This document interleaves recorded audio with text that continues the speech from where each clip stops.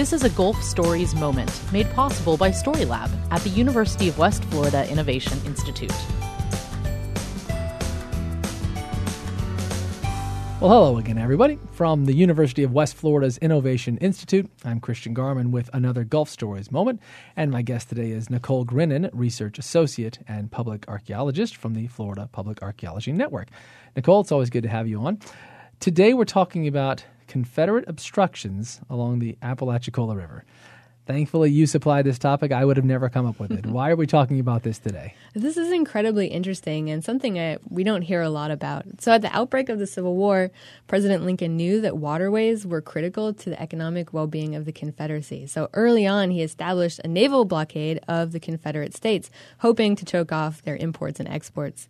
And so one result of this was a real fear among Confederates that Union forces would be able to penetrate to the Confederate interior via the Gulf of Mexico and major river systems like the Apalachicola-Chattahoochee River system. So to prevent intrusion to the industrially critical Columbus, Georgia, via the Apalachicola River, plans among the Confederates began to build earthworks and sink river obstructions by as early as 1862. So President Lincoln was sort of hip to this. He said, hey, this seems to make a lot of sense. Was that especially insightful? Like, is that something that maybe he thought of that wasn't obvious, or is that kind of like that was a known way to work in your favor? Well, it was a really practical way to look at things. You know, economics are the lifeblood of our societies, and the same was true for the Confederacy. And so he knew if he could control their imports and their exports, that he could control their economics and hopefully win the war that way. And how did it go? I mean, it was successful?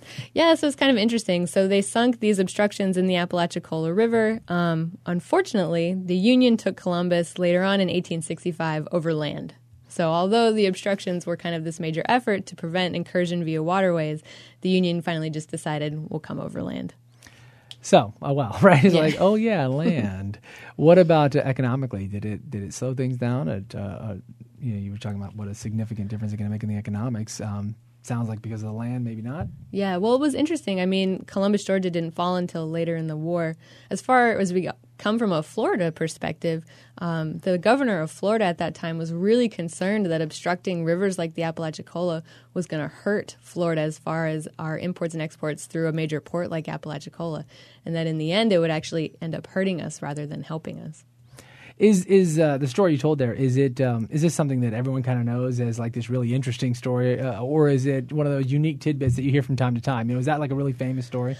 It's interesting. Among history buffs, I think there's a knowledge of Confederate river obstructions and the building of earthworks along rivers to defend them. The interesting thing about this Apalachicola River obstruction project was these obstructions were so successful that they actually moved the flow of the Apalachicola River over time. And so we know, or we suspected rather when we began this research, that they were still intact.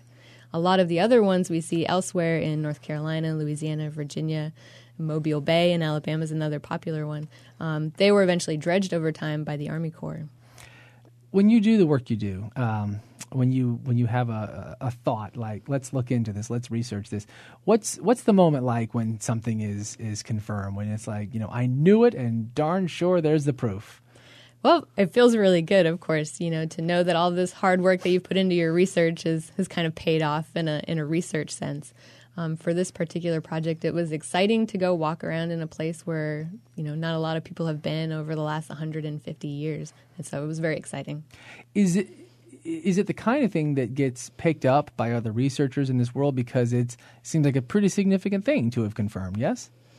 Sure, yeah. As a researcher and an archaeologist, one of our big incentives or imperatives is to publish what we do. And so a project like this, we went ahead and published, and the site is now recorded with the Florida Master Site File, which is kind of the index of all archaeological sites in Florida. So that information is out there for people who want it.